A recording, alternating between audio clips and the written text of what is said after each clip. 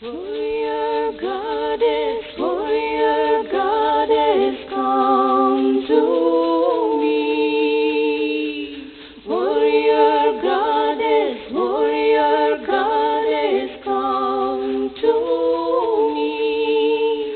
I need your wisdom for this age. I need your wisdom for this age. Warrior goddess, come to me. Warrior goddess,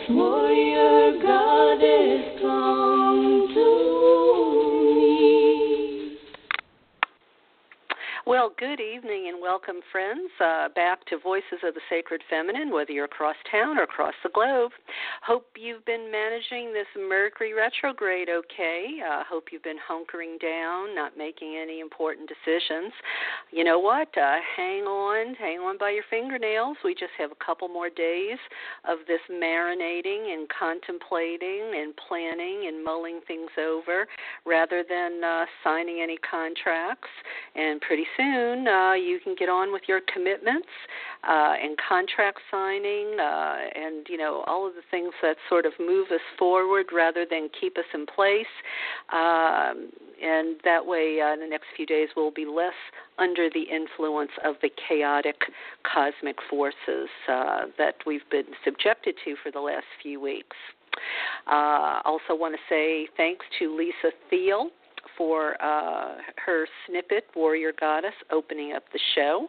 And I chose that today because of the guest I'm going to have on later, Dr. David Hillman, not a man afraid to speak truth to power. So Warrior Goddess, in honor of him and his work in the world and the things that he does and says and brings forth. Well, if you're new to the show, I'm your hostess, Karen Tate, named one of the 13 most influential women in goddess spirituality and a wisdom keeper of the goddess spirituality movement. And I thank you for taking your valuable time to be with me tonight, partaking of the sharing from the show. So many of you have lovingly called a treasure trove of wisdom for our time. Thank you for those accolades. And if you missed last week's show, you didn't hear me announce my special October series I'm calling Honoring the Ancestors, Gone But Not Forgotten. Their voices and work live on. In this series, running for about 5 or 6 weeks, you'll have access to some extra shows besides the regularly scheduled Wednesday night show. On Mondays and some Fridays in October and maybe a bit into early November, you'll have reminders come into your inbox of the interviews I've done with foremothers and wayshowers who have passed beyond the veil. If you click the follow button on my show page before you leave tonight or whenever you're listening, you'll automatically get the links to the shows coming to your inbox.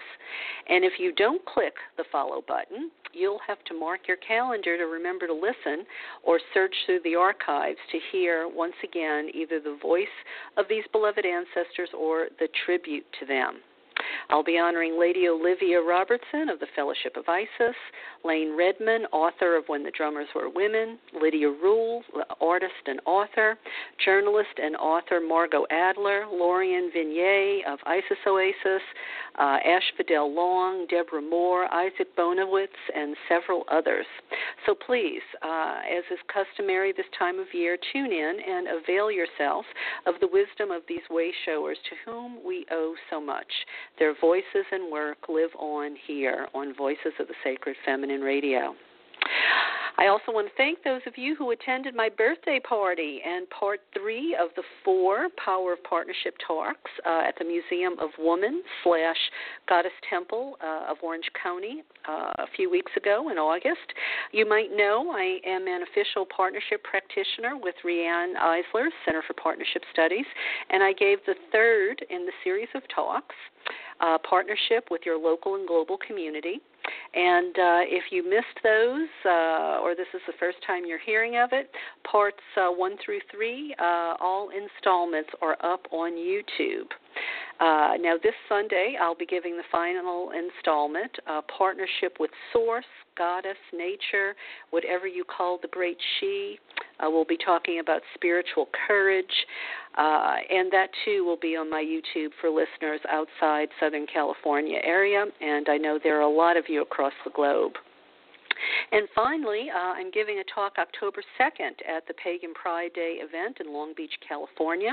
I'll be talking about the Egyptian goddess Sekhmet as deity, archetype, and ideal. I'll get into the disinformation about her and why she's such a relevant goddess, helping us to set healthy boundaries and all the rest. So come out to Pagan Pride in Long Beach on October 2nd.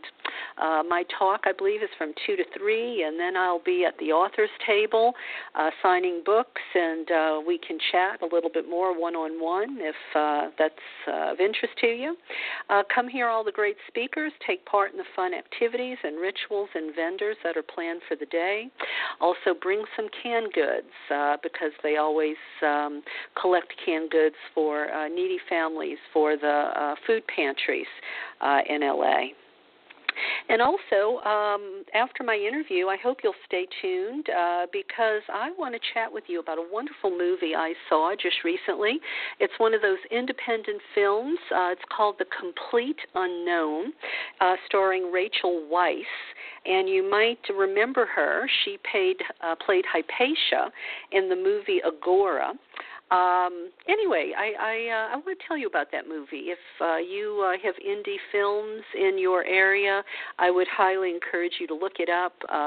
It may even be on Netflix or something like that. I'm not really sure.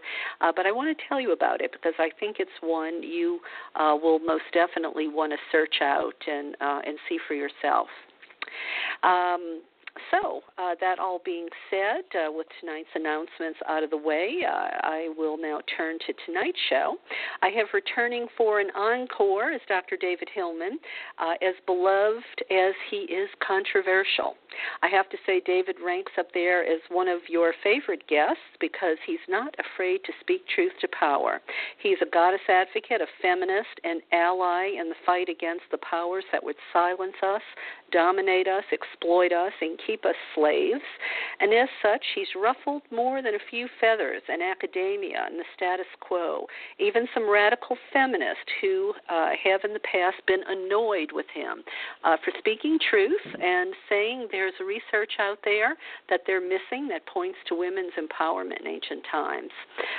So if this is the first time you're hearing David, I'm telling you he is going to cover some topics and say some things you may have never heard anyone else have the courage to say, maybe some things you wish people would say, but they don't have the guts. If you've heard David on past shows, and you can find him in the archives, you know what I'm talking about. And I encourage new listeners to put David Hillman's name in the search box and go back into our past interviews and listen in. I promise you will not be disappointed. And just to make the point, warrior goddess, I chose that opening because of him and what we're going to talk about and what he's going to share with us and tell us the battle he has been up against. And I think he's probably winning. So, David, welcome to the show. Thank you so much for having me, Karen. I really appreciate it. Well, tonight's topic, the subject is, the theme we've sort of chosen is a little bit nebulous. What does the ancient Sibyl say about your vote?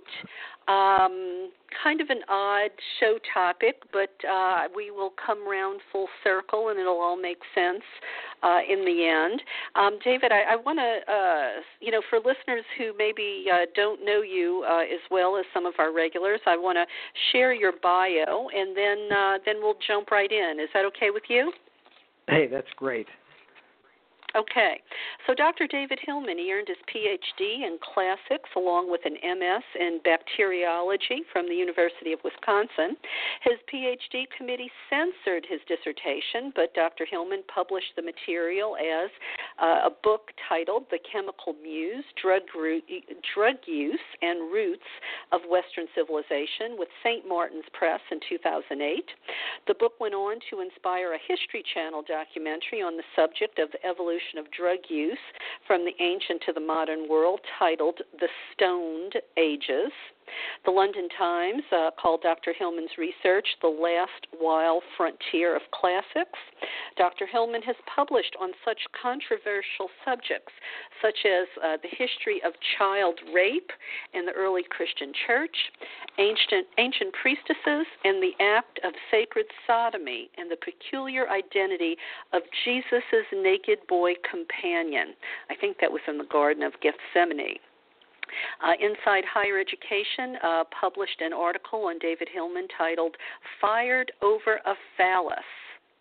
The article discusses his termination following a 2015 performance of Seneca's Medea at St. Mary's University of Minnesota, in which the chorus he advised famously pointed handheld penises, fascina, I think is how it's what they're called in Latin, pointing these penises at audience members while chanting, quote, "Greed stains your soul with the stench of ruin," unquote. Dr. Hillman believes he was fired for doing his job, teaching classics, and is quick to point out that the ancient Greek word for free speech denotes not what you are free to say, but what you are obliged to say in the defense of liberty.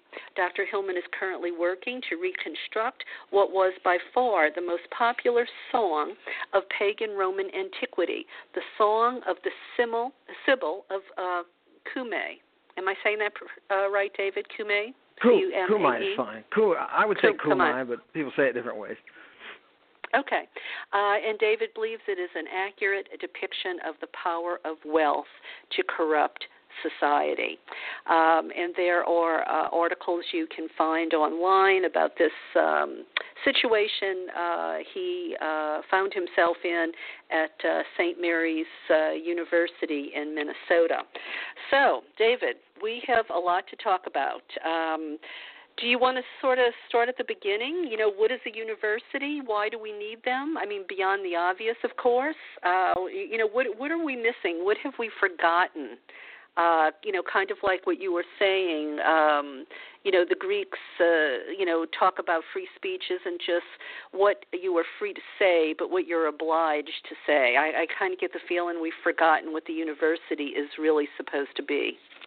Right, exactly. And that's, there's a trend in modern universities toward the authority of business as the kind of driving edge of education.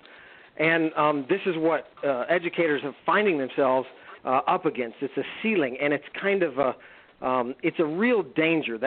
And the only reason I'm even talking about this is because, you know, history is always cyclical, and you see things over and over again. And the voices out there were some feminine voices out there that nobody seems interested in. But these feminine voices in antiquity were the voices that captured things like the university. They called it the museum, but it was the seed of the university. And they also captured ideas like democracy, and they constantly sang, these female voices constantly sang about the value of overcoming tyranny in order to preserve liberty.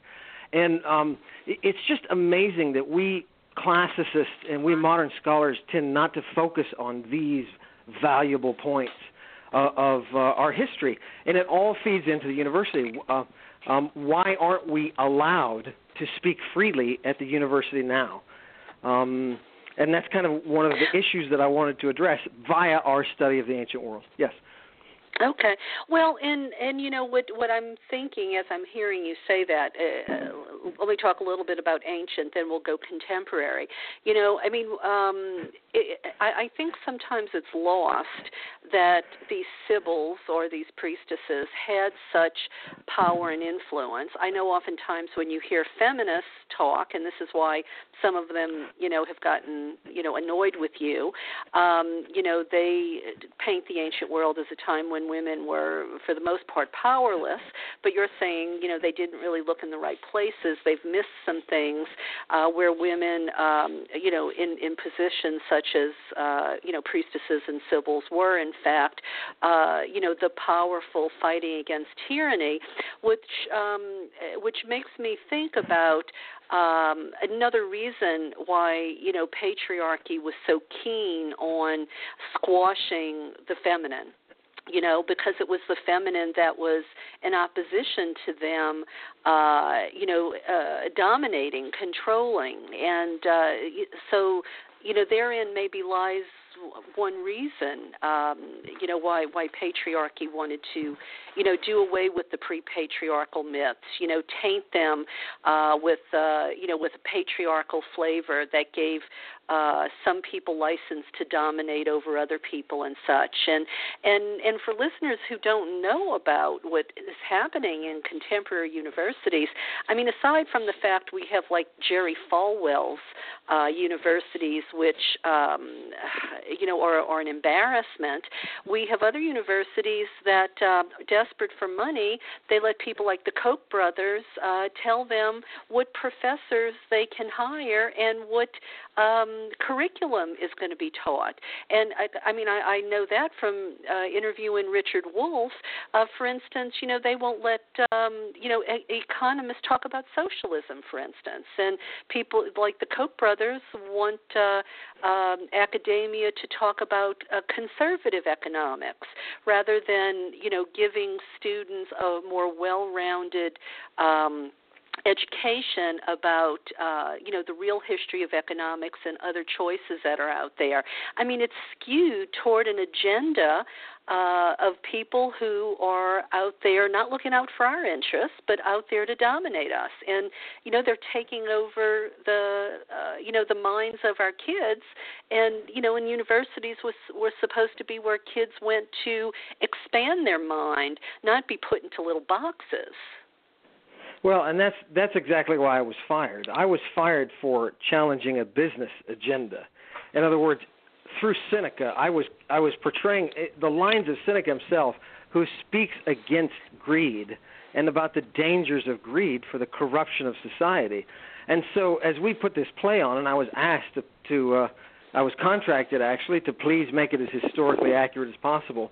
We challenged via Seneca. We challenged unknowingly our own leadership, and they didn't care about any moral standards or ethical standards. That wasn't the question. The question was the fact that we were challenging greed, that we were saying greed is a vice, that greed is not something that you can conjoin with education and still have education. You either have a university or you have a business. And unfortunately, we're at a time in history when business is now becoming the education. And the problem with that is you no longer have free speech. Well, tenured professors are worried about, I guess, either losing tenure or maybe not getting tenure if they teach things that the corporate-oriented university now doesn't feel is their agenda. Would that be a good way to say it? Yes, it very much is. And the religious schools, the private schools, because I taught at a private university that is supported by the Catholic Church, specifically the brothers of the Saint Jean-Baptiste de La Salle. And to be honest, I believe a much better image of them would be not following the ways of John Baptiste, but of sodomizing John Baptiste, because they are using his name and his teaching to profit themselves at the expense of the poor, which his argument was, hey, we ought to be educating the poor. And I think that's great. But they don't want to embrace this because they're for-profit institutions. And when you have the collapse of the museum like this, tyranny always strides in and takes over. Yeah, and when you say museum, you're using that as another word for the university, for academia. Yeah, museum. Let's be serious. Museum is just the ancient word for university. But what people don't understand is a museum was cultivated and created and fostered by women, by the muses, by the very things that the Greeks worshipped through the oracles, and why that was so important, why it was that we trust teenage priestesses over tyrants. Okay. And now for listeners who, maybe have forgotten their Greek, or maybe it wasn't something maybe they slept through it, in grade school, you're talking about Seneca's Medea. That was a play that you were, like you said, you were contracted to participate in to make it historically accurate. When you say Correct. Seneca's Museum, who is Seneca? Is Seneca one of the ancient writers? Seneca was a Roman philosopher, and he's writing under Nero, who, if you want the classic definition of a tyrant, it's Nero, right? And Seneca was a Stoic, so he had some real moral problems with dealing with Nero and how exactly to deal with a tyrant. How do you deal with a tyrant once he's gained total power? So Nero writes in his plays all about tyranny. They're the heart of them is the power of an ancient religion that is Etruscan in roots. And this religion taught that there were female forces throughout history that influenced humanity for the positive. And that if humanity plugged itself into these female voices, that they would be guided in a beneficent way, in an honorable and beneficent way. But if they chose not to, that they would follow greed, and the result of greed would be violence, civil strife, and ultimately war, civil war and universal war. That's what these are. And go ahead. Well, and I was going to say, so this was written back then as sort of to counter the tyranny that the people were experiencing at the time under Nero. Right. This is Seneca's attempt, but the oracles are acting. These are priestesses, ancient priestesses. They're acting throughout history. We've got people like Cicero who goes to the oracle and asks her for when he's deciding to go into politics. He asks her for his advice. You wouldn't know of Socrates if it were not for the oracle at Delphi that pronounced him to be the wisest Athenian. You'd never have heard of Socrates otherwise. These are the types of history that are in the text. They're in these ancient texts, but due to whatever reason, whether or not we just don't want to be involved with them, or they don't say the things that we want them to say, we kind of bury them. And that's a game. That's a game that academics play. And what I'm saying is just go back to the text. Look at what's happened historically. Look at what's happened and ask yourself, how does that reflect on what's going on now? Right, because here we are, history is just repeating itself, as we see ourselves here in the United States. We fool ourselves pretending we live in a democracy because we really live in an oligarchy, and corporations are the tyrants. Correct. And if I can't teach, Karen, if that's exactly correct, and if I can't teach Seneca to your children, to our children, to our offspring, then because of the corporate agenda, because it doesn't fit their agenda, that's not liberty, is it? No, it isn't. And I find, I think I always knew things were bad out there, but I don't think I realized how bad they were in terms of how they want to manipulate our mind and manipulate everything that goes on, in our world, until I saw what happened in the presidential campaign this year. When I saw how even people who I thought I could trust, like Rachel Maddow, who were really just corporate pawns, promoting an agenda that that wasn't unbiased, because you think, we delude ourselves, or I should say I deluded myself, thinking that certain news outlets were unbiased and we could get information from them that wasn't trying to manipulate us. But I realize now that there are fewer and fewer. Maybe there's less than a dozen, commentators or journalists out there that we can actually count on to give us the truth and not the corporate spin. I used to just think it was Fox News, but it's not. It's not. It's CNN. It's MSNBC. It's a lot of the outlets out there that we thought we could trust. We really can't trust, and we're seeing it everywhere now. I don't even think they're trying to hide it anymore. It's just it has me demoralized, quite frankly. Well, I don't want you to think that you're alone historically, because that was the central point of these oracles. And you see this over and over again in their ancient pronouncement, and that is that humanity is doomed due to its greed. And that its greed, any form, they even had a saying, all forms of evil, all forms of things that are bad, come from the desire for profit. And Jesus actually quoted that. He picked up on that.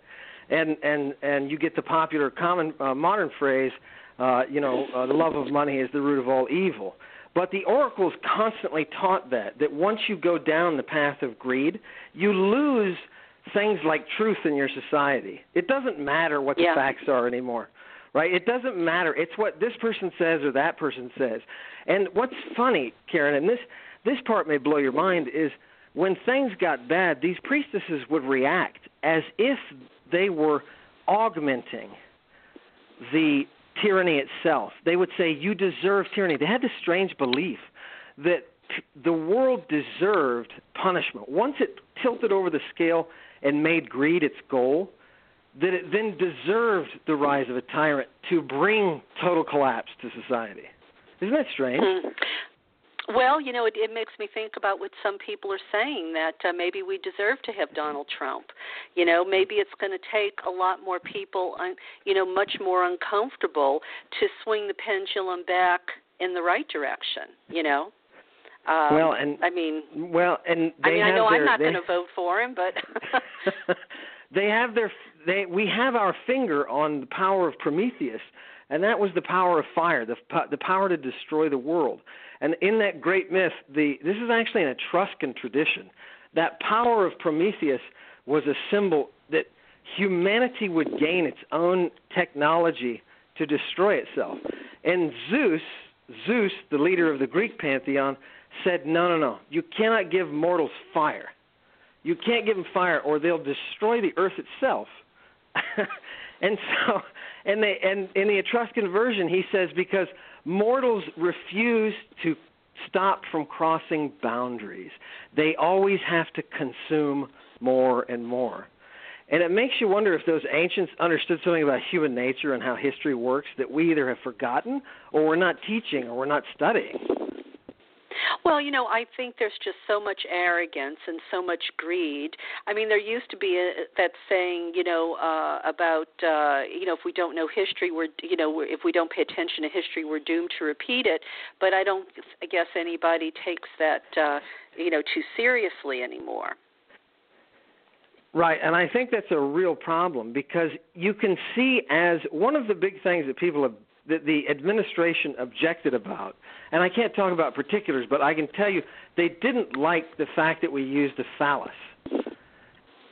And we actually I tried to have a debate. I tried to engage them and say, let's look at the evidence. And the answer was absolutely not. We were actually silenced and told, no, you will not discuss this. So we were told I could not discuss historical texts in class or talk about ancient art in class.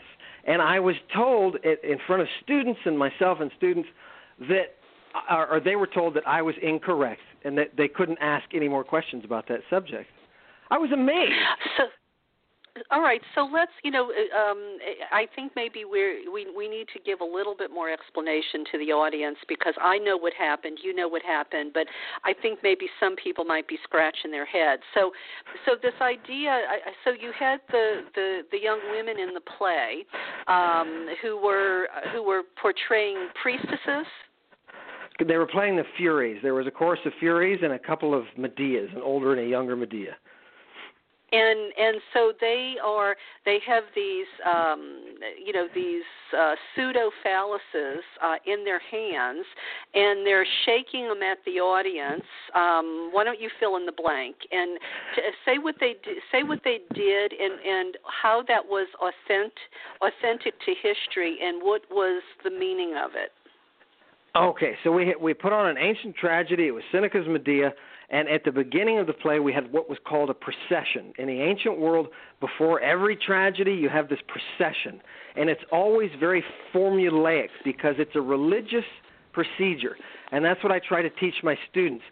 The play that you're putting on is a religious procedure if it's ancient. It's not a theatrical spectacle.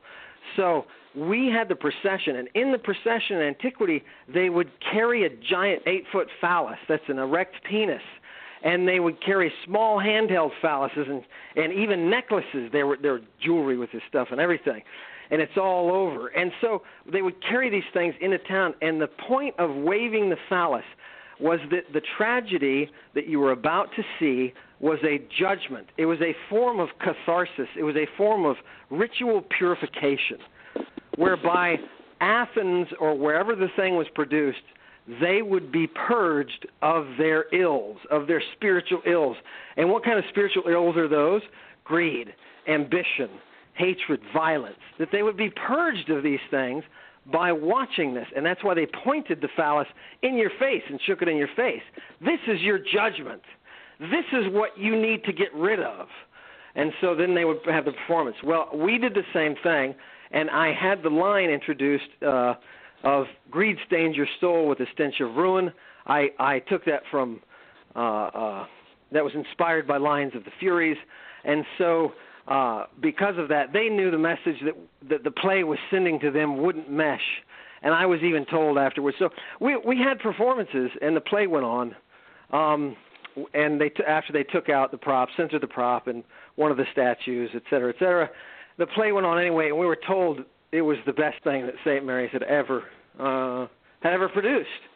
And we had very good audiences, and we got great discussions. And in one of these discussions after the play, I was even told, I'll be surprised if you don't get fired for doing this. And voila, a few weeks later, I was fired. So now, David. So you didn't have these young women shake phalluses at the higher ups of the university for shock value. I mean, this was authentic historical enactments. I mean, was this a form of sympathetic magic in a sense? I mean, was it the shaking of the penises? Is that what was supposed to purge the city, or? Definitely. It's actually based upon a binding curse from an ancient spell, from an ancient Greek fragment. So so it definitely is magic. Did I point it at any particular person? No. They just pointed at the whole audience. And we had priests sitting there. There was a great Monsignor that was there who saw the play and loved it and told everybody the morality of this play is the morality of Christianity. And we should be doing it. But there were also administrators in the audience, and people on boards, and lawyers, and those people didn't like the fact that the message was focused against this, saying, "Hey, this thing about earning profit, it may be causing your society serious problems." That was the message that they didn't like.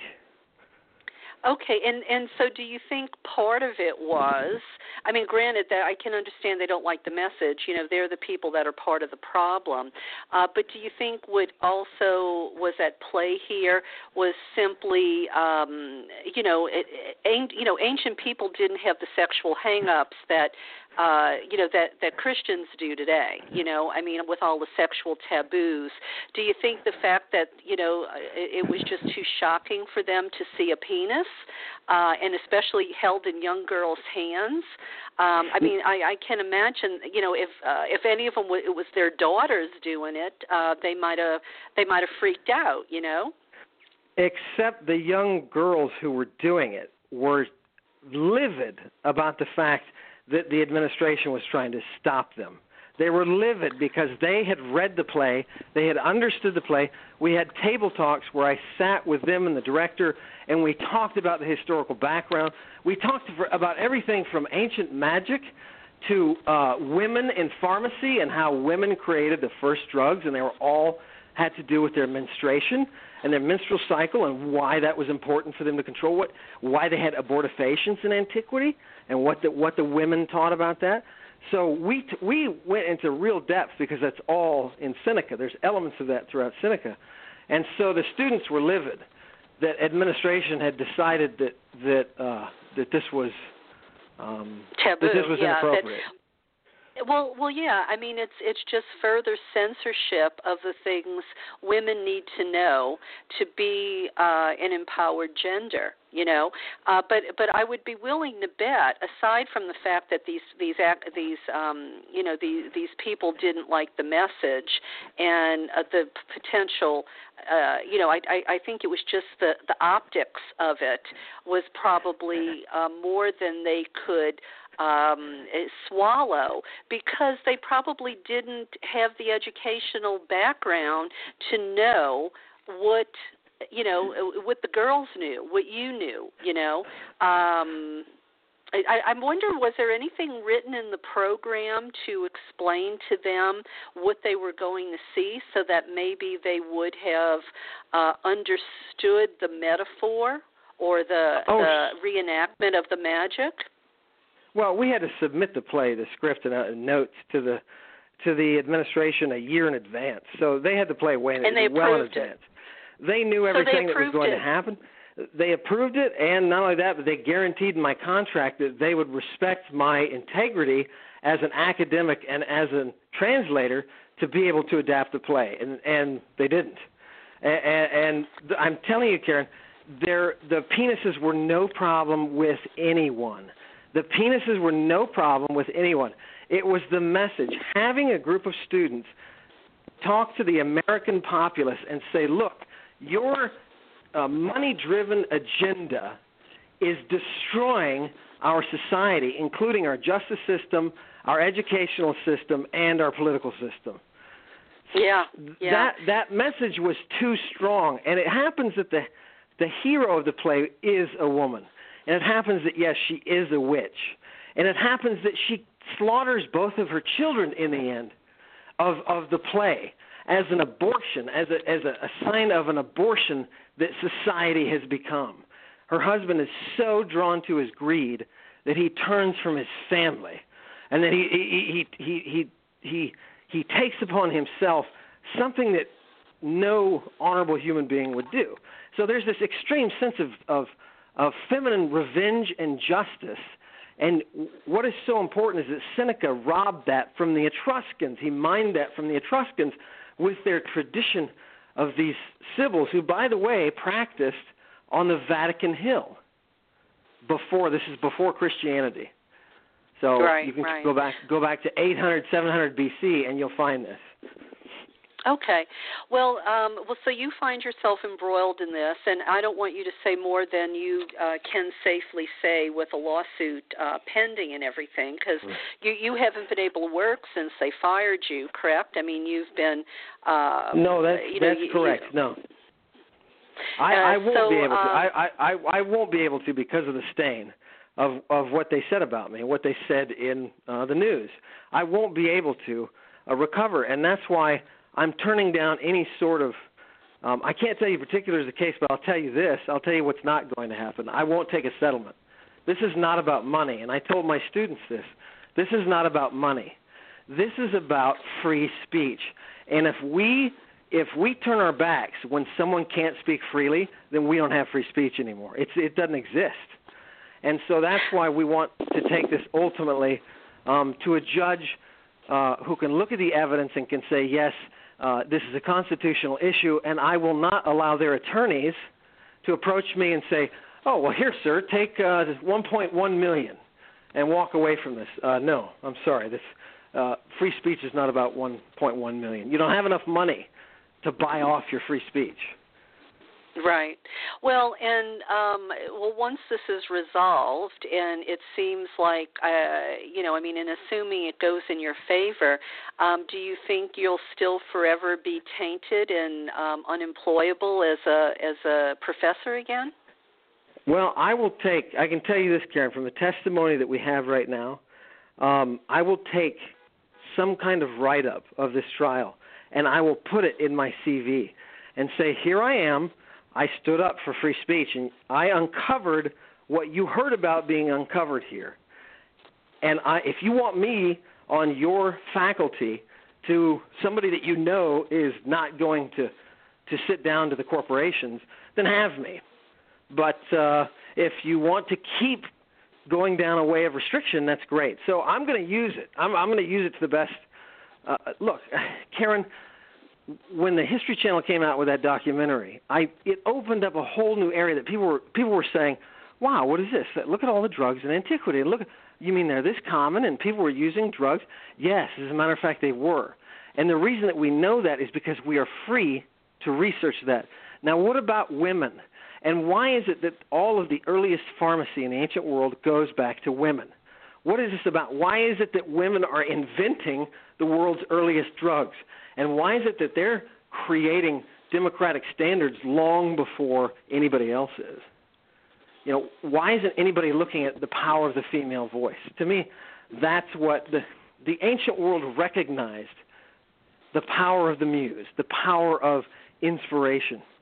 And they realized and constantly taught and composed poetry that said, hey, when you give up your devotion to the muse and you run after what's expedient, you do what's good for you and what's going to make you wealthy and what's going to make you have the bigger this or the more land, et cetera, et cetera. In their time it was the more sheep, right? But it's the same thing today.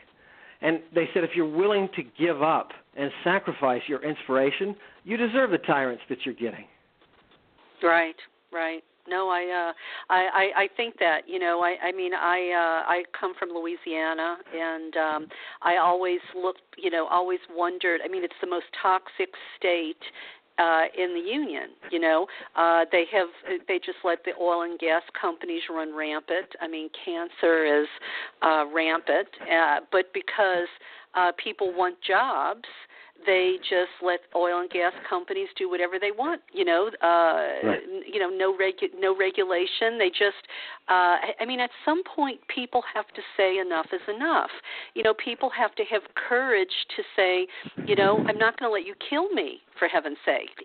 I'm not going to let you take away my liberty, my freedom, my free speech. And if they don't, then, I guess we deserve the world we live in. And that's exactly what the ancient message was. If you don't fight for liberty when you know it's at stake, well, then you better be happy with the tyranny that you get. And that was that feminine voice saying that from the ancient world. And Karen, I like to listen to Christian radio. I like to listen to it because I like to hear some of the ideas that are coming out of it. And I want to tell you, I heard a sermon about an entire sermon just last week on finances and on righteous financing, whatever that is, and how God wants you to have money, and He wants you to have prosperity, and He wants you to have success. And this was apparently a popular enough minister that this was national. And what is hilarious is he was quoting a text that I know he hasn't read in the Greek, because in the Greek it says, the desire for profit is the root of all evil. And I know the guy I'm just astounded that the things that the ancient prophets said, these ancient priestesses, they said, you will buy anything in the face of liberty. You'll sell your liberty if it's going to count for one more coin. If you're going to get one more coin out of it, you'll sell your liberty. And that's kind of that's kind of what Seneca was trying to say too. I mean, I just feel, Karen, like this is history over and over and over again. Only this time we've got enough power to destroy everything.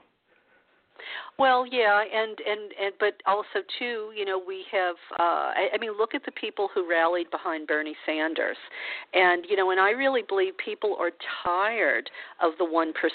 They're tired of the greed, and I don't know. I guess this is. I'm hoping that this is what an evolution looks like. I'm hoping that as things become more transparent, with the internet, with cases like yours.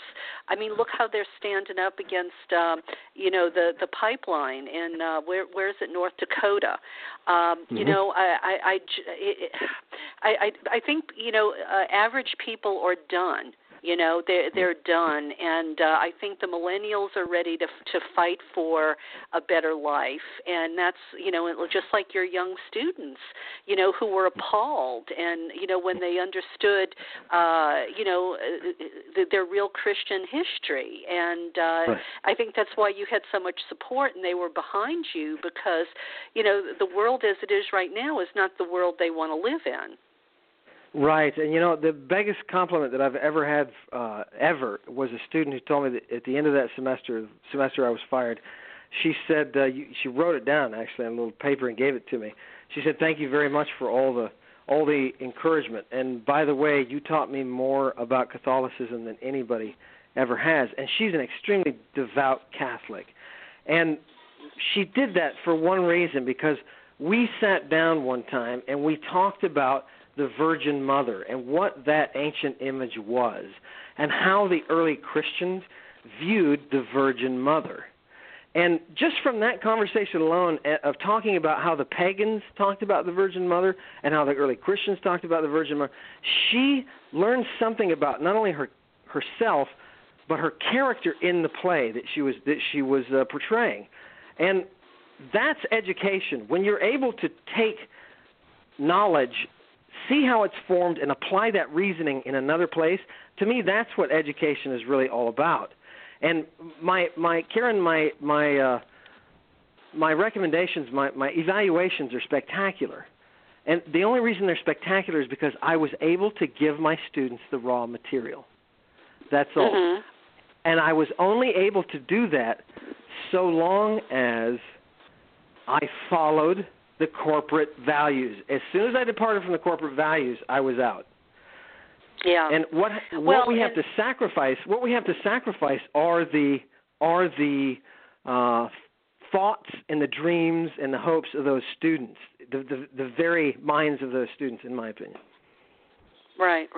Well, there's that saying, history is written by the conquerors, and I mean, I think it's not only the conquerors who have the most bullets and bombs. Now it's the conquerors who have the most money, to buy the universities, and I mean, it's just, it used to be greed was one of the 7 deadly sins. I wonder if there's any form of Christianity that even teaches that anymore. I would imagine maybe, but you also have these other, groups of Christians who are marrying economics in Christianity, right. Like you described, to rationalize this predator capitalism that we have out there. Exactly. Exactly. And if you're poor, that's if you're somehow it's not just that you're lazy. God isn't smiling down on you. It's almost as if you have to have a fat wallet, to feel like you're a good Christian or something. I don't know. I mean, that's the way it looks to me on the outside looking in. Anyway, the kinds of ideas that people seem to be using to justify, just all sorts of greed and exploitation. Right, it sure gets. Go ahead. And the facts don't matter when you get to that point. They don't matter. People don't want to hear the facts at that point. They want to hear whatever they want to hear. And people who find out, this is so funny, they did this in the ancient world. All you have to do is find out what somebody wants to hear. Tell them that, and then ask them for power, and they'll give it to you. And this is what's so funny is, the rhetoric becomes just used and used and used again. And you know what, Karen, I think this is why the word history in Greek, historia, originally meant a question that you propose to an oracle, a question that you ask an oracle. It came to mean history, and it came to also mean a form of inquiry, looking for evidence, right? But originally it was the question that you ask an oracle. So they were concerned from the very beginning, these associations of priestesses, with the very idea of gathering evidence in order to answer a critical question.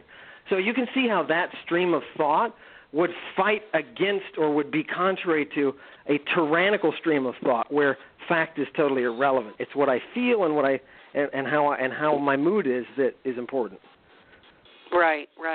Well, and I can't get away from the idea that Christianity, which is supposed to be so big on sin, how can it not be a sin to dominate and exploit other people for greed? Well, I mean, that's usury, And I mean, and those sorts of things, used to be sins.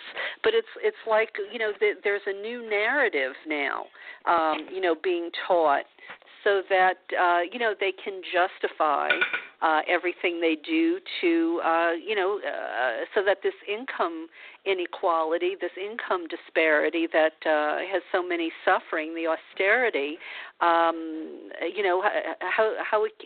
they can't be. I mean, how can they not be shamed? I don't know. Hopefully that made sense. It did, and here's the history that is exactly parallels what you're saying. The early church, through the apostles, taught, and Jesus taught, you have to sell everything. You want to follow him, sell everything, give it up, give it to the poor, have all your money in a common community, so you're buying people the basics like food and clothing, and that's how the Christian community was. Within 100 years, 150 years or so, they had a bishop who was arguing in a book, in an official book, scroll. He was arguing, hey, here's his argument. Rich men can actually go to heaven. And it's an entire book to contradict all that early Christian stuff about rich people go to hell, because that's what they were teaching.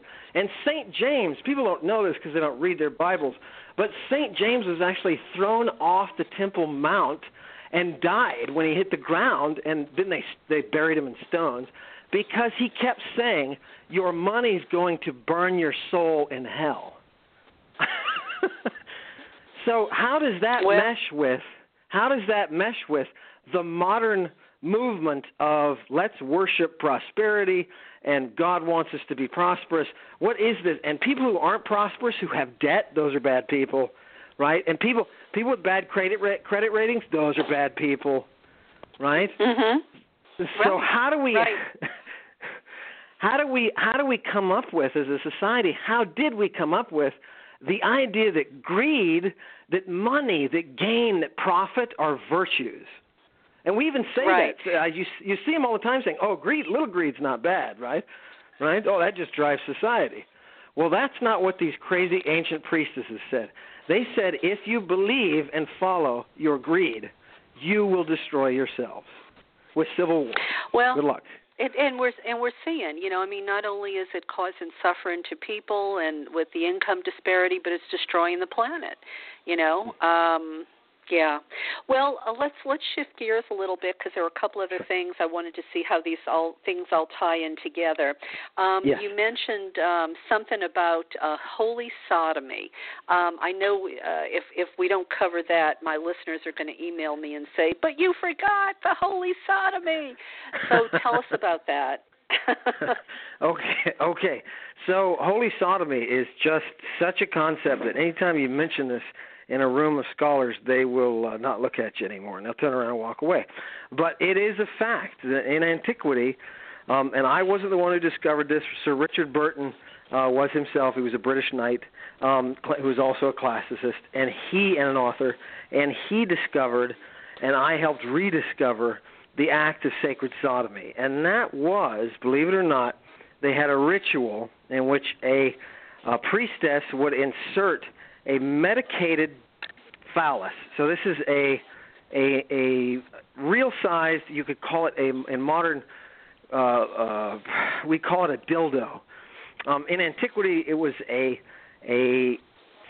alabastron. So this is a phallic-shaped object. It's a dildo essentially, and you cover this thing with medicines, and you can insert this into the anus of a man in a ritual in which the drugs that are on there will be applied to him while his prostate is being stimulated and he's going through the process of arousing himself and ejaculating.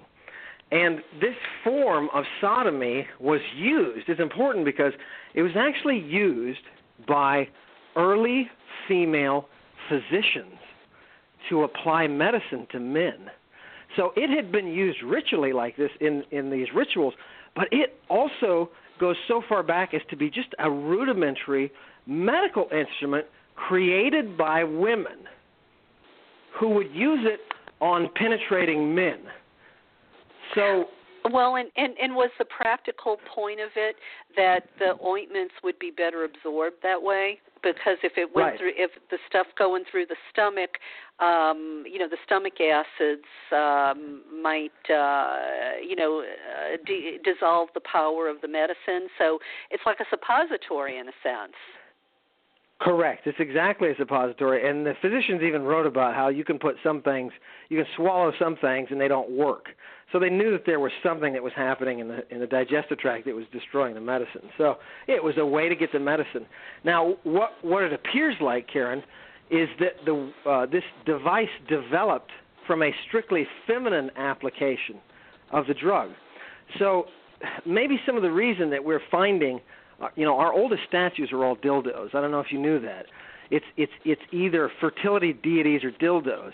And what is so amazing is this stuff, we may be looking at it from kind of a warped Christian perspective, where we're looking at the device strictly as a sexual, pleasurable thing, which undoubtedly it had that element to them in antiquity. They don't scoff at that.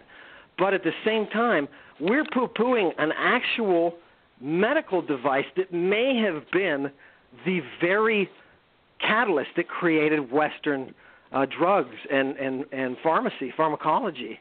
And it's amazing. But the fact that we don't understand these things, we won't even talk about it, Karen, because we have to talk about sacred sodomy. And why can't we talk about sodomy? Well, again, it goes back to, the sexual taboos, and it goes back to the taboos about sacred hallucinogens, too. There are just some things society has rendered off limits, and, for good or for bad, and maybe in this case bad, because, go ahead.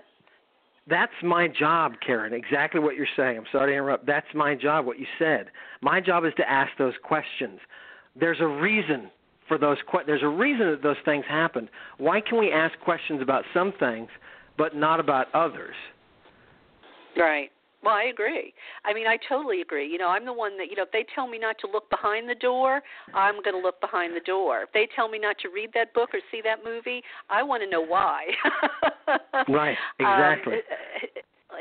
What are they trying to keep from me and why? Are we not all adults, for heaven's sake? Why should someone decide, and who says, who decides what is appropriate for us to know or not? Look, I think for me, as soon as I came to the point in life when I understood that the sacred feminine and the idea of goddess was kept from me, that sort of opened the floodgates. You know, that made me look at so many things from a different perspective because, it's for someone's agenda. How does it benefit the people who are keeping the information from you? I mean, look, we have to rely on hackers today. We have to rely on WikiLeaks to tell us what our own government is doing. You know, and I don't know if that's the tie-in with this, but I can see the parallel. You know that people trying to keep information from us for whatever their reason is, whether it's because they have a stick up their butt, pun intended, I guess, or they just the sexual taboos, or they don't want us to know things because they want to keep us in the dark to be able to control us. Well, that's what I was interested in. As I started studying taboo subjects, and people started looking at me funny when I started talking about things that were not normally talked about, like drugs, starting to talk about drugs in history. When I started to do that, Karen, I realized the more taboo things you study from history, the more you realize there's a pattern or there's a reason to the rhyme of why things are taboo. And so I got interested early because I was looking at stuff that I was getting access through the prostitutes. Like, what did the prostitutes in antiquity think about X, Y, and Z? What did they do? And as soon as I started looking into that, I realized there is a movement, there is a natural historical movement that's occurred in Western history over and over again against the female perception of reality, against I would call it the female perspective. And that always manifests itself in some kind of penetration anxiety, some kind of sexual dominant, some sort of rape-like fantasy. It always manifests itself. And, the more I studied what was taboo, the more I realized what those early Greco-Roman religions, those mystery religions, were trying to do. They constantly take everything out of view and focus exclusively on that female perspective, that woman's opinion, right? And I'm not saying they said every woman's opinion is good. What I'm saying is they said there is a strength to the female perspective that is necessary and essential to create and to preserve life. And it's funny that all of those taboo things, Karen, they all have an anti-woman, an anti-feminine, an anti-female approach. They all have an anti-female prong. Do you know what I mean? Well, and I wonder if a thing that is going on in contemporary society. I mean, the way the right wing constantly wants to control women's sexuality, if that's not another symptom of that. It's definitely matches up to what was done in, say, the 3rd and 4th centuries. And you talked about Hypatia at the beginning, and you're going to want to talk more about her. But it's very much the same response. It is a response against feminine wisdom. And for all their faults, the Greeks figured out one thing. The goddess of wisdom is a woman. I mean, the god of wisdom. The deity that is wisdom is a woman. And they preserved that tradition. So you can say what you want about the patriarchy, but they preserved in their own myth things that would assist us in society in keeping ourselves free. And I'm sure that's why Thomas Jefferson said the classics are so important, and why he composed Greek poetry all the time.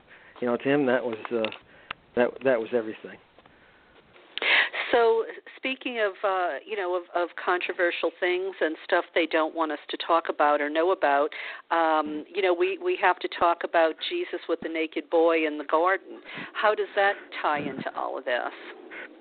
Yeah, if your teachers of history are not telling you about Jesus and the naked boy in the garden, they're not doing their job. And that's because in the book of Mark 14, 51 and 52, we see twice rendered a naked boy in the garden, or depicted a naked boy in the Garden of Gethsemane with Jesus when he's arrested, right? So this is late in the morning, somewhere between like 2 and 4 in the morning, and it's a public park, and Jesus is caught there, and he's got a naked boy with him. Well, that naked boy, if you go back and you read that text and you're surprised, as everybody I talk to about this is, that in fact that naked boy is there, then you want to know why. And it's not important why. You're never going to find out why. At least, I don't think there's enough evidence to ever say why the kid was there. But the fact that we don't want to look at questions like that is very telling about where we are as a society. Yeah. Yeah, well, because the fact that we don't have the courage to take things out and look at them, I think that says, maybe, your point, is that depending on the agenda of the status quo or the power of the people in charge, they will allow us to take less and less things out to look at. More and more things become taboo, just like just like Medea, and looking at how greed is destroying the world. We can't take that out and look at that now either. Is that the whole point? Correct. Yes, it is. And Karen, it's not a conspiracy either. It's not like people intentionally sit around and plan for these things. This repeatedly happens because as people are willing to say, hey, we are willing to sacrifice whatever we need to for the sake of profit, then we can cut off certain branches. And as soon as you start saying that profit is there, it's just a natural consequence to say, well, we don't need classics departments, let's cut those. Or we don't need humanities department, let's cut those. Universities now are all about image. I heard this constantly as when I taught, and any time I went to any sort of official gathering, I always heard about image, and it's business talk. It's marketing. How do we market the university? And they're so afraid about marketing. So everything that you do or say, if it's going to come off in a way that doesn't look nice for their marketing, it gets cut. And so that's why you see the promotion of things like sports, because those are income generating branches of the university, and you see the demotion or the depredation, the gutting of programs that are just knowledge based programs. Right. So it's not like it's a conspiracy, but it's a. Go ahead. Well, and we see all the time that women's studies gets cut, black history, but black studies gets cut. I know I remember there was this big article in Arizona. They were cutting the programs of like indigenous people, the brown skinned people, indigenous Americans and Hispanics and things like that. Right, religion courses and whatnot. Well, or even, it reminds me of, it's Texas that decides what goes in the history books. And, of course, Texas is conservative, and they wanted to keep stuff out of the history books, Thomas Jefferson, because, Thomas Jefferson, says too many things that aren't in alignment with conservative politics, or they wanted to keep the accomplishments of black Americans out of the history books. So, this is a slippery slope. This is dangerous, and I guess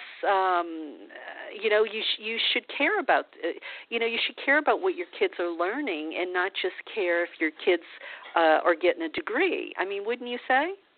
Yes, and that's the problem that I encountered even with parents at the university, at St. Mary's University.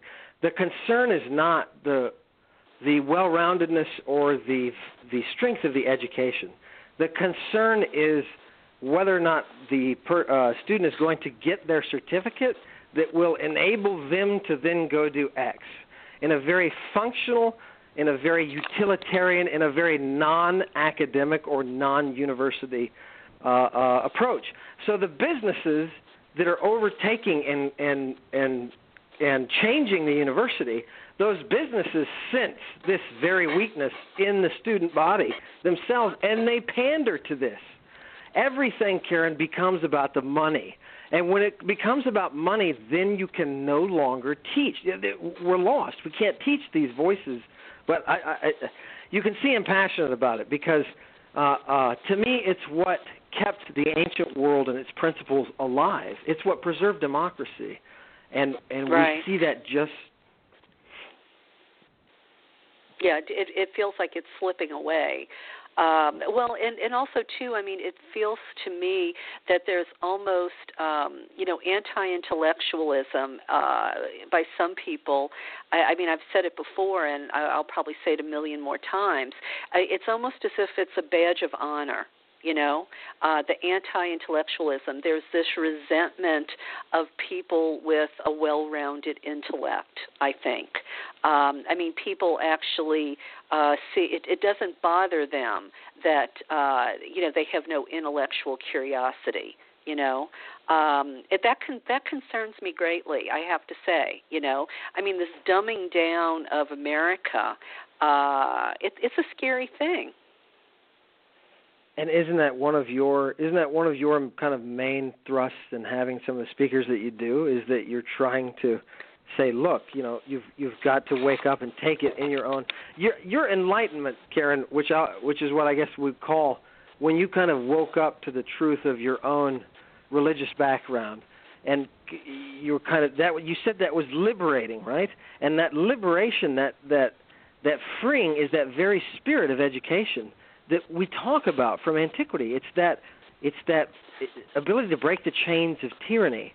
And I think this is why maybe some of the feminists have responded to me negatively, because I keep saying, look, they were breaking their chains.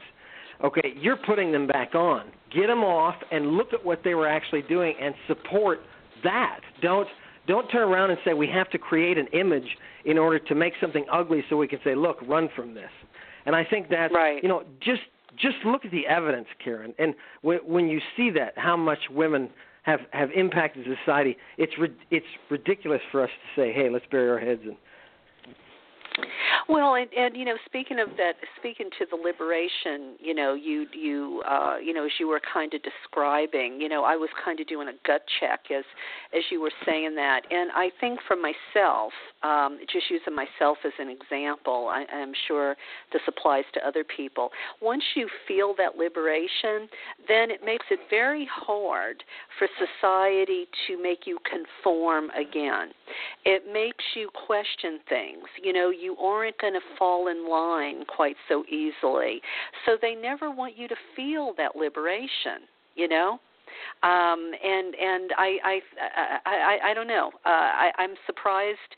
Well, I'm not going to go there, but I guess I'll just leave it at that. I guess it's once you get the taste of seeing things differently, maybe it puts you on the fringe of mainstream society. But I would rather be on the fringe than some conformist who's going to fall in line and just be one of the sheep. Well, you wouldn't have a program if you weren't, and a successful program if you weren't challenging, and if you weren't saying, hey, we need to stand. I mean, that's all you do essentially, isn't it, is ask questions? Well, yeah, and I mean, and talk about things and people that can't get a platform out there in the rest of the world because for some reason it's heretical, it's nonconformist, it's not, it doesn't promote the status quo. It's about a new normal. It's about a different way of thinking, a new way of thinking. A way of thinking that would benefit all of us instead of just the few. So yeah, I guess it's heretical, revolutionary. It's you might even say it's anarchist. I guess it depends on who you're talking to. But look, Jesus would have been considered a terrorist. Well, exactly. Not only that, but he I can vouch for the Greek that there are so many examples of things that if he saw it today, he would laugh, and it was things that he was completely against. And personally, I think the image of him hanging out with prostitutes should be advanced. People should think to themselves, why was he hanging around with what you would consider the lowest of the low?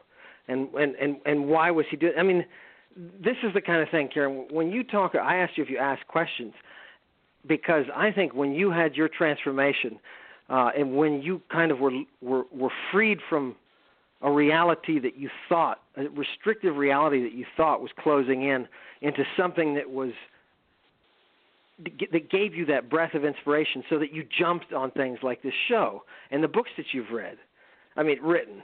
You know, to me, that inspiration is that very voice that they keep talking about from antiquity, that if we don't have it, you get swallowed by tyranny. So I guess my question for you is, what is it about your voice that, because we are lacking, we're going to find ourselves without it in the midst of complete and utter tyranny? I mean, what is it about your voice? I mean, is there something about the way that you've been questioning what you've been questioning, or the guests that you've had, or the intent of questioning behind the guests? Is there something that you have that is so dreadfully dangerous to the coming tyranny? I mean, do you know what I mean? Well, you know, I think, I mean, if I understand the question, I think it's just the intellectual curiosity, the willingness to look at things other people won't look at, you know, the willingness to look behind that closed door, to take things out and examine them no matter what you find, you know, because I would certainly rather know the truth than live some lie. I mean, I think that's really what it boils down to. And you know that courage when I hear your voice, all I can hear is courage. That's that feminine virtue, right? Courage is an ancient feminine virtue. Most people don't realize that. Manifested in Athena, and that's why I like that you picked that warrior goddess song tonight, because that is courage. The very fact that you would, nothing of what you're doing, Karen, you are doing to promote your own welfare. You are doing what you are doing because you are asking questions that you believe important for society and important on the stage of life. Isn't that what any priestess? Isn't that what any priestess must be doing? And maybe that's why their world fought against greed and beat it a few times, and why they said, if you don't have women like this, you're going down. Well, and I mean, and that's why I do the show. I mean, obviously the show makes me no money. I mean, you know, I have to pay to put the show on the air and give people a platform to share their wisdom and their knowledge. But I consider it an obligation. I consider it a service to the community. You know, that's what a priestess does. You know, you know, whether you stand in front of your congregation and you lead them in a ritual, or you have a radio show, it's just different forms of priestessing, ministering, service to the community. And you know, fortunately, you know, some of my listeners value the show enough that they help with donations, you know, to help pay for it, you know. So yeah, I mean, I am dedicated to this, and it's certainly not about the money, you know. It is about reshaping our psyches, because I believe, you know, until we can imagine things, envision things, we can't manifest those things, and we certainly need we need an evolution. You know, we need to we need to reshape society so that it benefits all of us, and we do have to look at the past. You know, I mean, the past is a wonderful indicator of how things will go if you do X, Y, or Z. I think because human nature is human nature, whether we're talking about antiquity or today. I mean, I think you've proven that. Mm-hmm, mm-hmm. And it's a self-driving machine that if you don't understand how it works, you're going to end up doing what is done every time. If you don't listen to the Karens out there who are not trying to get profit, they are trying to tell you something based upon their own beliefs in this higher beauty. And it's, you know, the Greeks said human beings can only take one of two pathways. You can either follow what is expedient, or you can follow what is beautiful, right? So you can either do what's right, or you can do what's going to cause you the least resistance and will help you out in the end. And Karen, I think the difference between the modern university philosophy, at least the one I experienced at St. Mary's University, is that they have chosen a path of expedience. And if you want to choose what's beautiful over that, you will get squashed. That is not a society or a system that will flourish. That's not a form of education. I'm arguing. You know what I'd like to argue with your audience? I'd like to propose this. America's university system is in collapse. I'll say that one more time just to make it clear as I possibly can. The American university system is in collapse.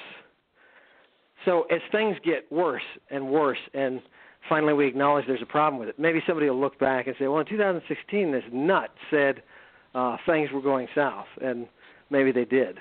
Well, I mean, look at our election system.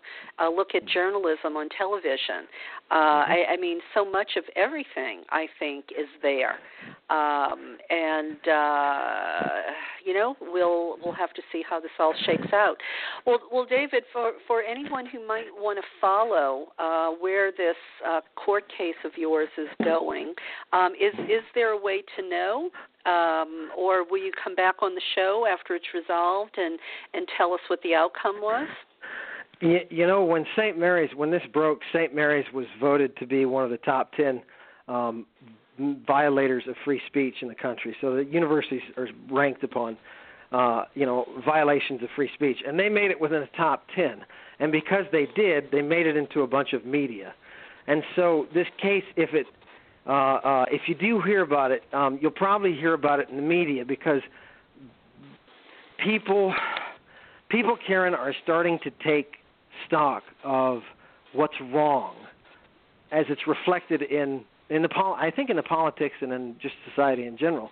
And so I think you're going to see this in the future. And I would be happy to come on any time, but I won't do so as long as I don't find some great tabooed thing from the ancient world that I can talk about now. And I want your audience to know that I'm compiling all of the references to the Sibylline oracles, and I'm going to try to ferret out the earliest song of Western society, the song of the Sibyl Cumai, which is kind of the guiding song of Western civilization. So we have to keep pushing, and we have to keep letting people know about antiquity. We can't stop. If you can fire me and silence me, then your child is doomed.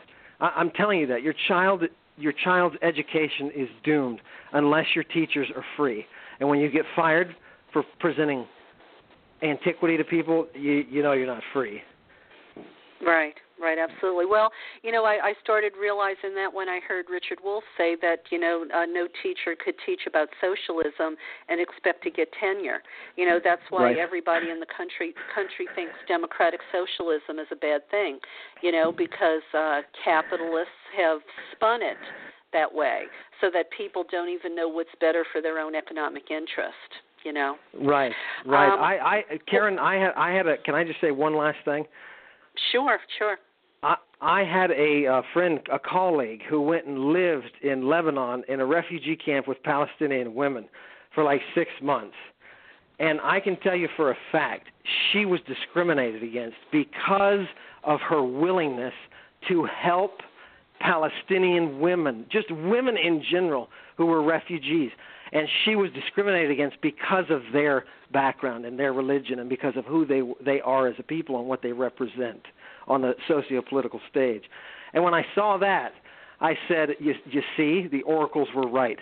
You either stand for what is beautiful, which she was standing for, or you stand for what's expedient. And that's what the administrations are doing now. Yeah. Well, we see it all over, and I mean, as far as the Israel-Palestine thing, I mean, there was just an article about how we gave millions to Israel and cut aid to Palestine, I mean, things are a mess, and even with the election right now, I mean, the whole idea of hold your nose and vote, I mean, that's doing what's expedient rather than thinking long term, rather than doing what's right.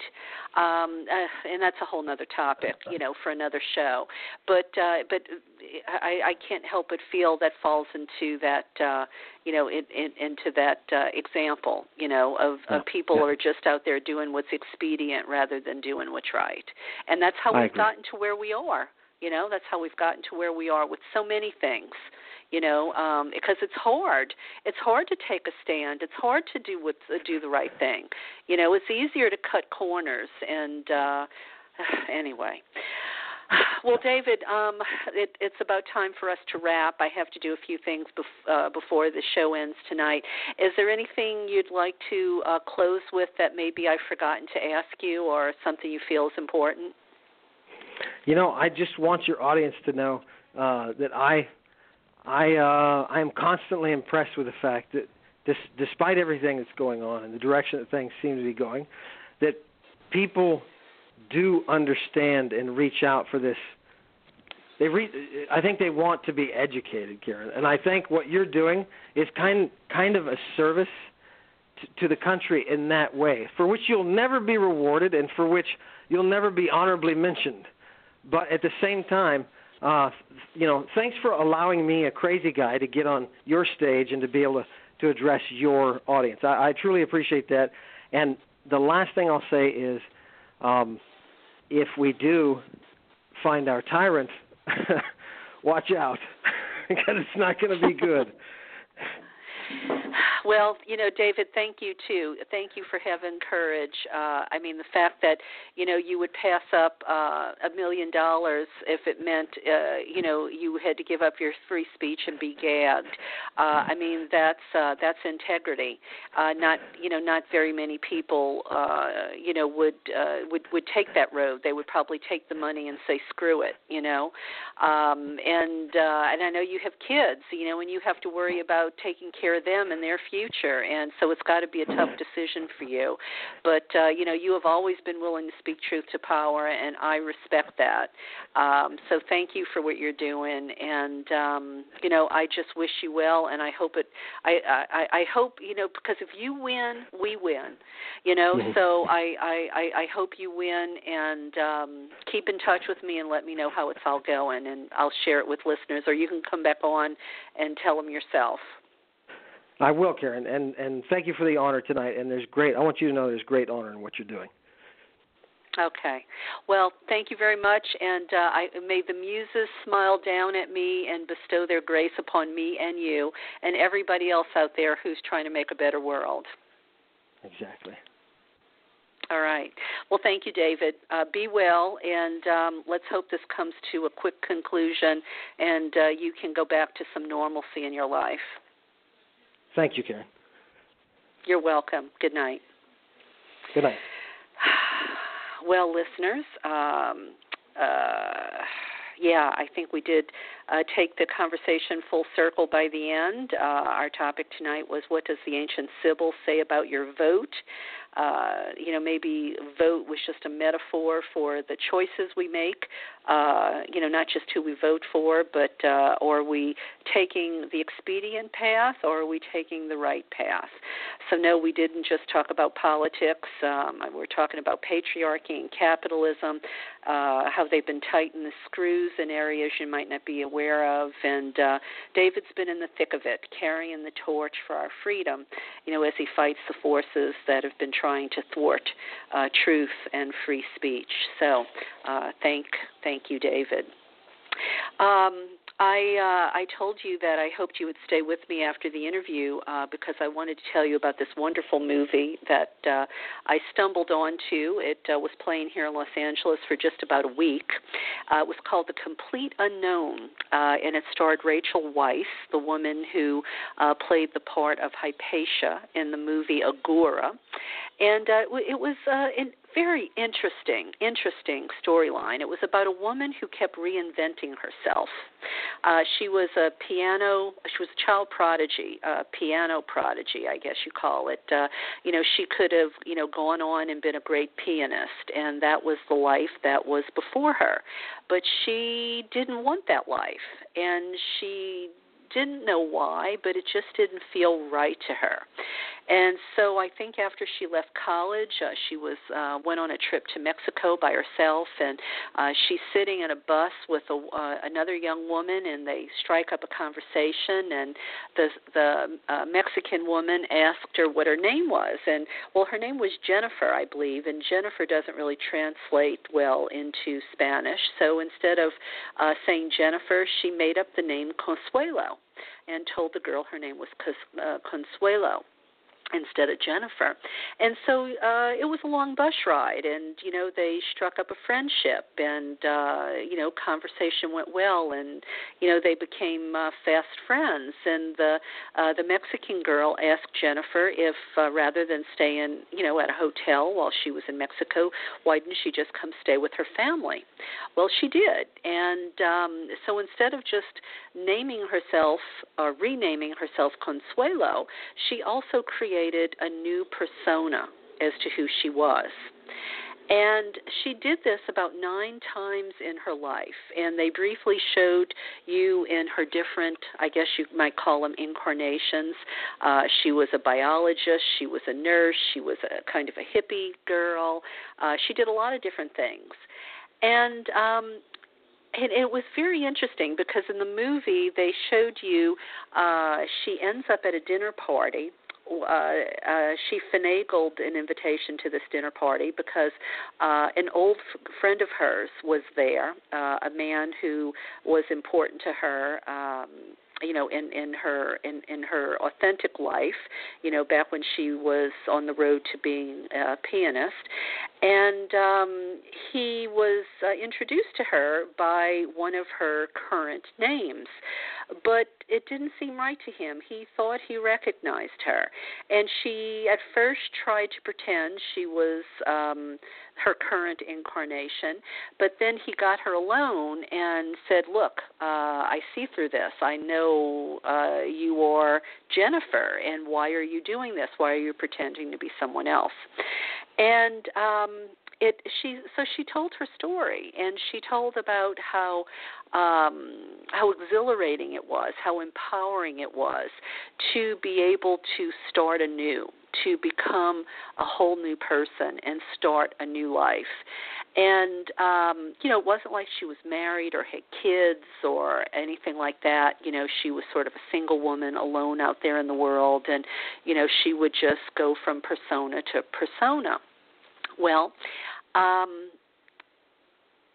it was hard for her gentleman friend to understand until he thought about the dilemma he was in.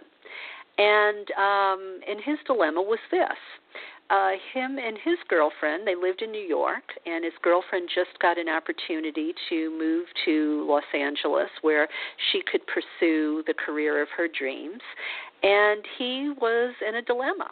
He could either go with her, pull up his roots in New York and go with her to Los Angeles, or they were facing the potential of their relationship splitting up.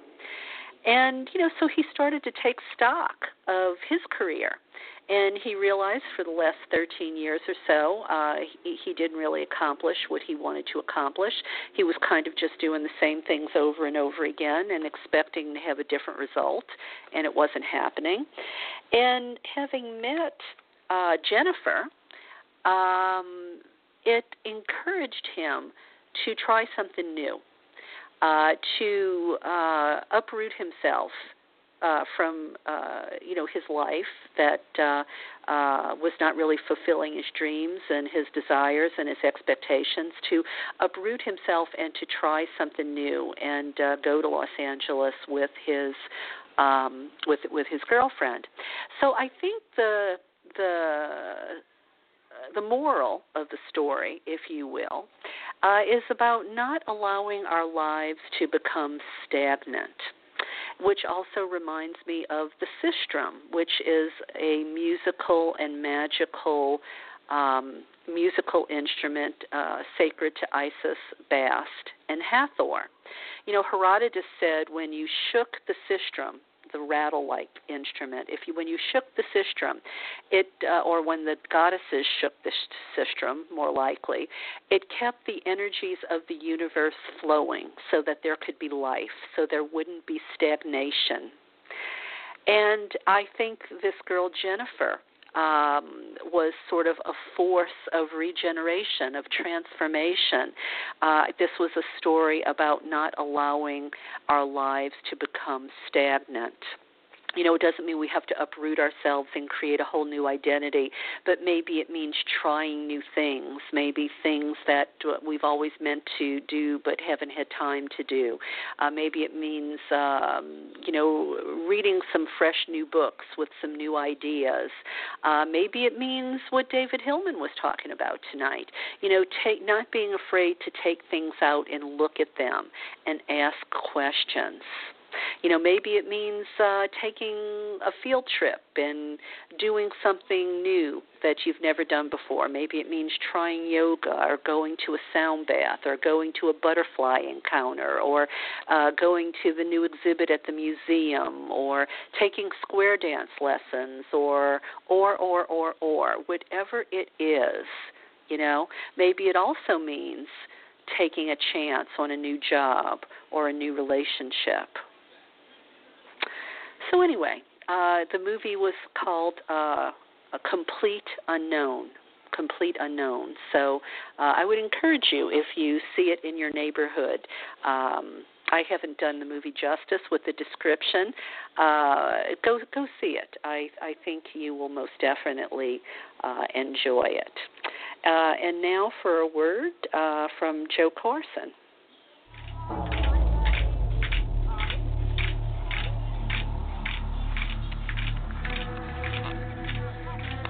Most people see humankind as really separate from nature and separate from the earth. I'm as much of this earth as a rock or a tree. And I came out of it. This is my mother planet. I grew out of it. As long as we conceive of divinity as above us or outside of us, or that our bodies are somehow less divine than spirit, there's no way that we can change our course.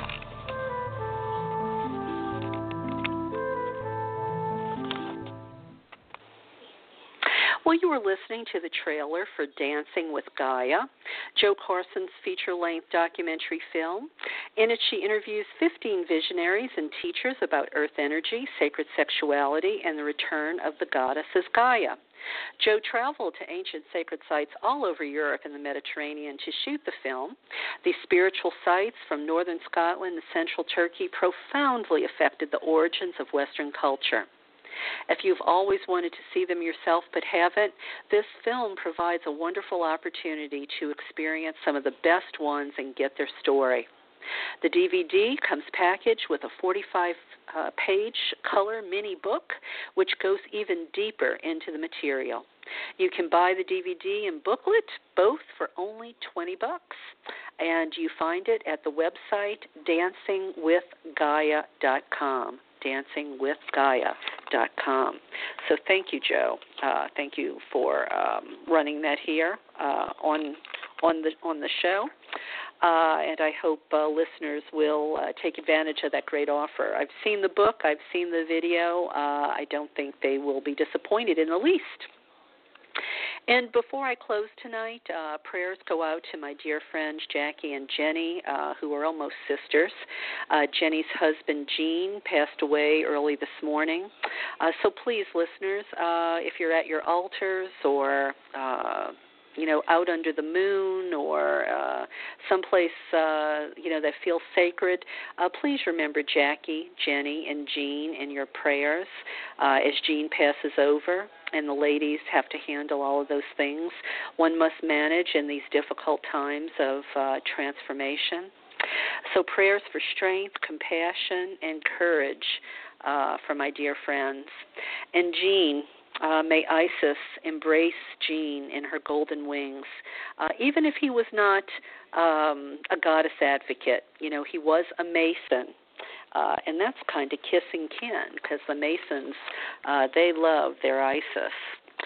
So to close the show tonight, in honor of Jackie, Jenny, and Jean, I would like to read the prayer of Lucius Apuleius to Isis as the great goddess. And here it goes. Holiest of the holy, perpetual comfort of mankind, you whose bountiful grace nourishes the whole world, whose heart turns toward all those in sorrow and tribulation, as a mother's to her children. You who take no rest by night, no rest by day, but are always at hand to succor the distressed by land and sea, dispersing the gales that beat upon them. Your hand alone can disentangle the hopelessly knotted skeins of fate, terminate every spell of bad weather, and restrain the stars from harmful conjunction. The gods above adore you. The gods below do homage to you. You set the orb of heaven spinning around the poles. You give light to the sun. You govern the universe. You trample down the forces of Tartarus. At your voice the stars move, the seasons recur, the spirit of earth rejoice, the elements obey. At your nod the winds blow, clouds drop wholesome rain upon the earth, seeds quicken, buds swell. Birds that fly through the air, beasts that prowl on the mountains, serpents that lurk in the dust, all these tremble in a single awe of you. My eloquence is unequal to praising you as you deserve, my wealth to providing you with all the offerings I have promised, my voice to uttering all the words which could celebrate your magnificence. No, not even if I had 1,000 tongues and 1,000 mouths and could speak forever. Nevertheless, poor as I am, I will do as much as I can in my devotion to you. I will keep your divine countenance always before my eyes, and the secret knowledge of your divinity locked deep within my heart. That's from The Golden Ass by Lucius Apuleius, translated by Robert Graves. Well, thank you, my dear listeners. I hope you've enjoyed the show, and I will have with me next week a new guest. Next week we have guesting on the show Laura Kortner and Bob Hieronymus, talking about their new book on our political goddess, the Statue of Liberty. You'll learn more than you probably ever knew about the history of that statue, what she stands for, and why we call her the political goddess for our time and for our future. So, remembering the motto of the show, we'll quote Gandhi tonight. He said, first they ignore you, then they laugh at you, then they fight you, then you win. That is the pattern I see playing out. Yep, we will eventually win with courage and tenacity and wisdom. Thank you, dear listeners. You're the gas in my tank. I appreciate your tuning in every week. Remember our special October series, Honoring the Ancestors. Be sure you click that follow button so you don't miss any of those great shows. That will do it for us tonight. We'll be back with you next Wednesday. So until then, I'll just give you a little bit of Nomad's Land by Zingaya.